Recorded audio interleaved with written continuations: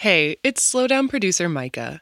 What poems have helped you slow down, have made you stop and reflect? We want you to send us your selections for a series of upcoming episodes. Head to slowdownshow.org/community to submit, or go to our Instagram @slowdownshow to find out more.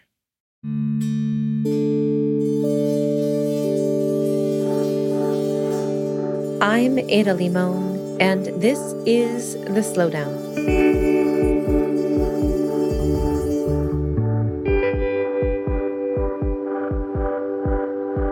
I have been asked before how I come up with ideas or subjects for poems.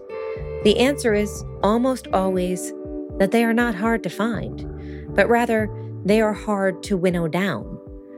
When you are living in the present moment and observing and listening to the world, the potential for poetry is everywhere. It's almost hallucinatory. I think of the movie The Sixth Sense and a little poet saying, "I see poems everywhere." Sometimes I don't even want the poem. I see it on the edges unfolding in its blur like a glitch in the matrix, but I want to leave it be. Sometimes I don't want to turn the real thing into a poem because what if I ruin the real thing? What if, in an effort to make a poem, I ruin the magic of the moment or the clarity of the moment?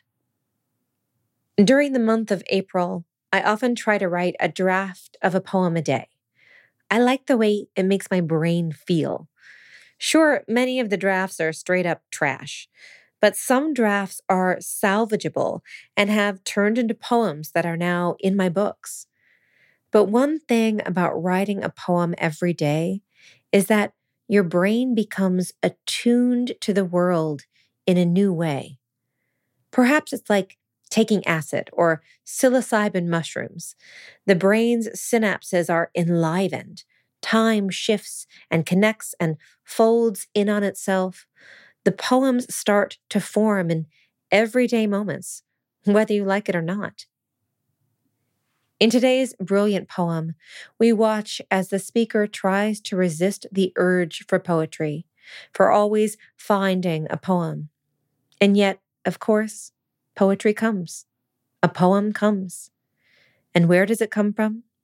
It comes from that original, beloved subject, survival. Here's a poem by Maggie Smith.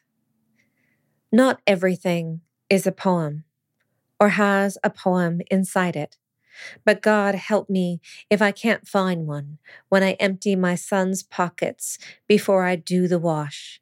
One acorn, two rocks, one smooth and gray, one rough and glittering, flecked pink, a chunk of mulch, a wilted dandelion.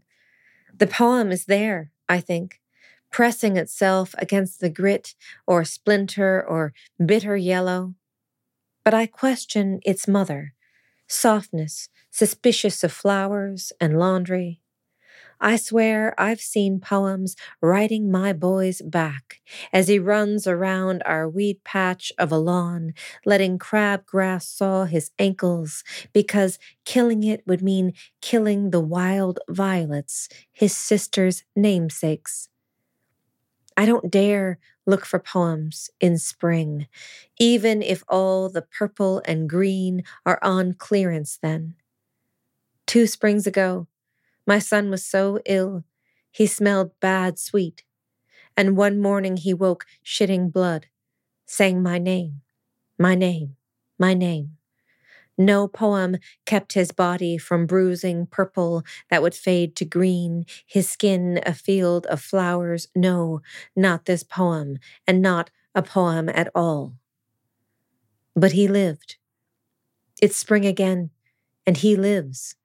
It's spring again, and his pockets are full of petals and stones.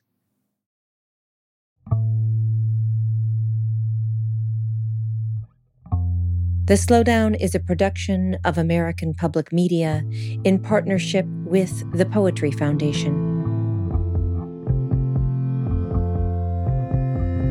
To get a poem delivered to you daily, go to slowdownshow.org and sign up for our newsletter. Find us on Instagram and Twitter at slowdownshow.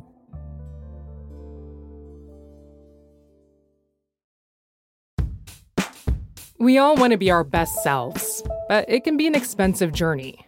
From experimenting with alternative medicine, I was working with a natural, holistic nutritionist and never really thought about the cost, to splurging on fast fashion. I was spending all my tips. I was definitely spending $200 a week.